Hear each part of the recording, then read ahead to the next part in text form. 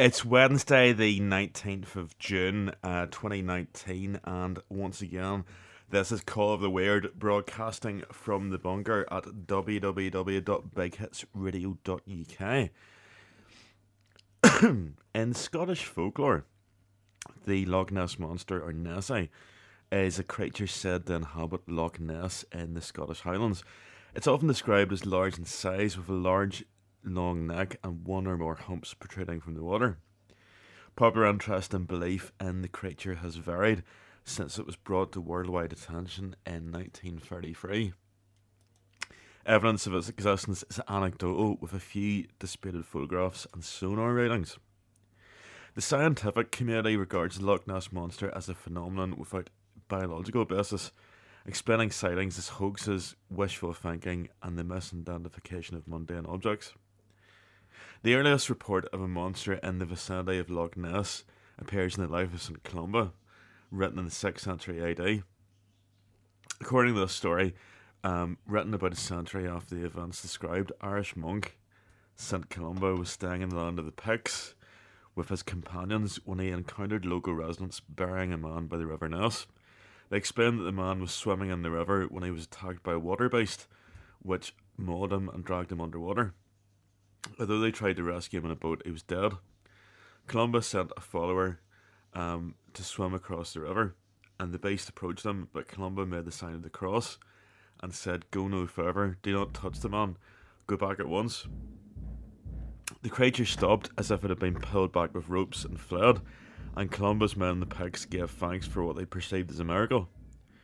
Believers in the monster point to this story set in the River Ness rather than the loch itself as evidence for the creature's existence as early as the 6th century. Skeptics question the narrative's reliability, noting that water-based stories were extremely common in medieval times, and this tale probably recycles a common motif attached to a local landmark. According to skeptics, Adamant's story may be independent of the modern Loch Ness Monster legend and became attracted to it by believers seeking to bolster their claims. Ronald Binns considers that this is the most serious of various alleged early sightings of the monster, but all claimed sightings before 1933 are dubious and do not prove a monster tradition before that. Christopher Kearney uses a specific historical and cultural analysis to separate the story about St. Columba from the modern myth of the Loch Ness Monster, but finds an earlier and culturally significant use of Celtic water-based folklore along the way. In doing so, he also discredits any strong connection between kelpies or water horses and the modern creation of the Loch Ness Monster. In October 1871, D. Mackenzie of Balnain reportedly saw an object resembling a log or an upturned boat wriggling and churning up the water. The object moved slowly at first, disappearing at a faster speed. Mackenzie sent a story in a letter to Rupert Gould in 1934, shortly after popular interest in the monster increased. Modern interest in the monster was sparked by a sighting on the 22nd of July 1933, when George Spicer and his wife saw a most extraordinary form of animal cross the road in front of their car. They described the creature as having a large body, about 4 feet high and 25 feet long, and a long, wavy, narrow neck, slightly thicker than an elephant's trunk and as long as the 12-foot width of the road. They saw no limbs. It lurched across the road towards the loch, 20 yards away, leaving a trail of broken undergrowth in its wake. It has been claimed that sightings of the monster increased after a road was built along the loch in early 1933, bringing workers and tourists to the formerly isolated area. However, Binns has described this as the myth of the Lonely Loch, as it was far from isolated before then due to the construction of the Caledonian Canal. In the 1930s, the existing road by the side of the loch was given a serious upgrade. Just possibly this work could have contributed to the legend, since there could have been tar barrels floating in the loch. Hugh Gray's photograph taken near Foyer on 12th of November 1933 was the first photograph alleged to depict the monster. It was slightly blurred, and it has been noted that if one looks closely, the head of a dog can be seen. Gray had taken his Labrador for a walk that day and suspected that the photograph depicts his dog fetching a stick from the loch. Others have suggested that the photograph depicts an otter or a swan. The original negative was lost. However, in 1963, Maurice Burton came into possession of two lantern slides, contact positives from the original negative, and when projected on a screen, it revealed an otter rolling at the surface in characteristic fashion. On 5th of January 1934, a motorcyclist, Arthur Grant, claimed to have nearly hit the creature while approaching Alberchan near the northeastern end of the loch at about 1 a.m. on a moonlit night. According to Grant, it had a small head attached to a long neck. The creature saw him and crossed the road back to the log. Grant, a veterinary student, described it as a cross between a seal and a plesiosaur. He said he dismounted and followed the log, but only saw ripples. Grant produced a sketch of the creature, which was examined by zoologist Morris Burton. He stated it was consistent with the appearance and behaviour of an otter.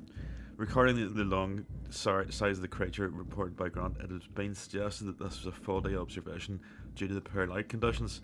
Paleontologist Darren Naish has suggested that Grant may have seen either an otter or a seal and exaggerated his sighting over time. And there's been some more recent activities, some more recent sightings of Nessie. And I'll just see if I can get this here. Sorry, this is terribly unprofessional. Yes, on 19th of April 2014, it was reported that a satellite image on Apple Maps showed what appeared to be a large creature, thought by some to be the Loch Ness Monster, just below the surface of Loch Ness. At the loch's far north, the image appeared about 30 metres long. Possible explanations were the wake of a boat, with the boat itself lost in image stitching, or low contrast, seal caused ripples, or floating wood. Google commemorated the 81st anniversary of the surgeon's photograph with a Google Doodle, and added a new feature to Google Street View, with which users can explore the loch above and below the water. Google reportedly spent a week at Loch Ness collecting imagery with a Street View tracker camera, attaching it to a boat to photograph above the surface, and collaborating with members of the Catlin Seaview survey to photograph underwater.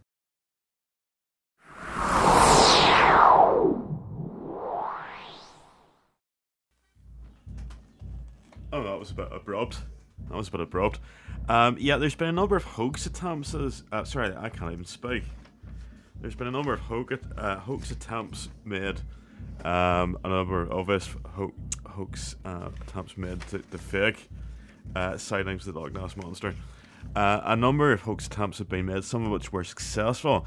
Other hoax were revealed rather quickly by the perpetrators or exposed after diligent research.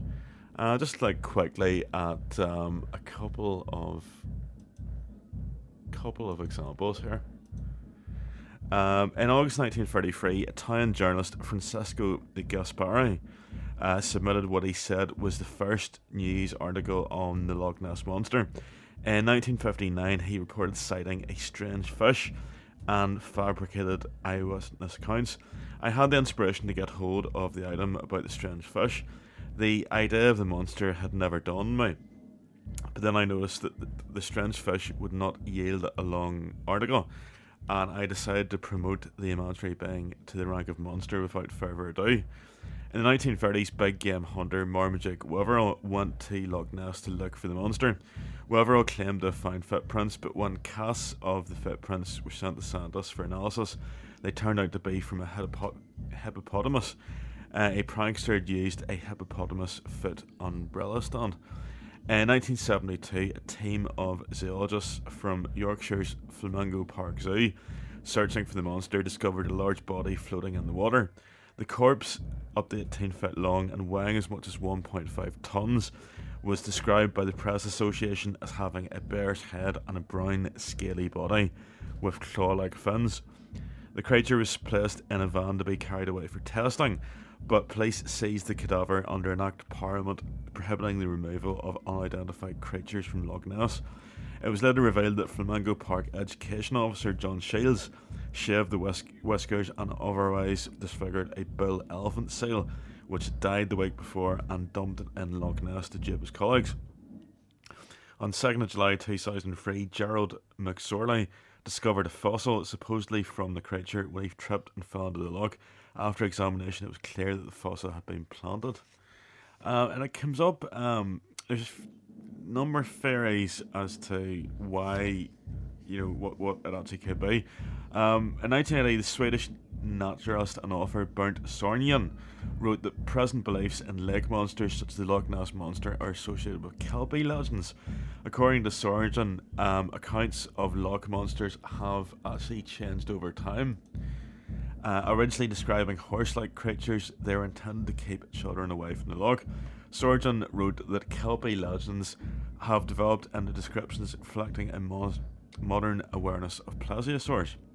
The Kelpie as a water horse in Loch Ness was mentioned in a 1879 Scottish newspaper and inspired Tim Densdale's Project Waterhorse, a study of pre-1933 Highland folklore references to Kelpies, water horses and water bills, which indicated that Ness was the loch most frequently sighted. Sorry about that noise in the background. I think it's the Battle of the Somme basically been reenacted by the sound of it. Anyway, it could be misidentification of different things as well. Bird wakes, for example, wakes have been reported when the loch is calm with no boats nearby. Bartender David Monroe reported a wake he believed was a creature zigzagging, diving and reappearing. There were reportedly 26 other witnesses from a nearby car park. Although some sightings described a V-shaped wake similar to boats, others report something not conforming to the shape of a boat. A large eel was an early suggestion. Eels are found in Loch Ness, and an unusually large one would indeed explain many sightings. Densdale dismissed the hypothesis because eels undulate side to side like snakes.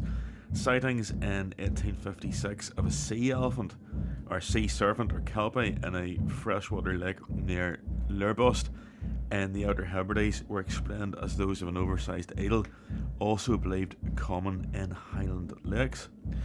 Ronald Benz, a former member of the Loch Ness Phenomena Investigation Bureau, said there's probably no single explanation of the monster. Benz wrote two skeptical books, the 1983 Loch Ness Mystery Solved and his 2017 The Loch Ness Mystery Reloaded. In these he contends that an aspect of human psychology is the ability of the eye to see what it wants and expects to see. They may be categorised as misidentifications of known animals, misidentifications of inanimate objects or facts, reinterpretations of Scottish folklore, hoaxes and exotic species of large animals. A reviewer wrote that Benz had evolved into the author of the definitive skeptical book on the subject. Benz does not call the sightings a hoax, but a myth in the true sense of the term, and states that the monster is a sociological phenomenon. After 1983, the search for the possibility that there might just be continues to unfurl a small number for whom eyewitness evidence outweighs all other considerations. And that's a very brief look at the Loch Ness Monster. Hopefully that's loud enough. Yeah, that's it. So keep it weird, etc.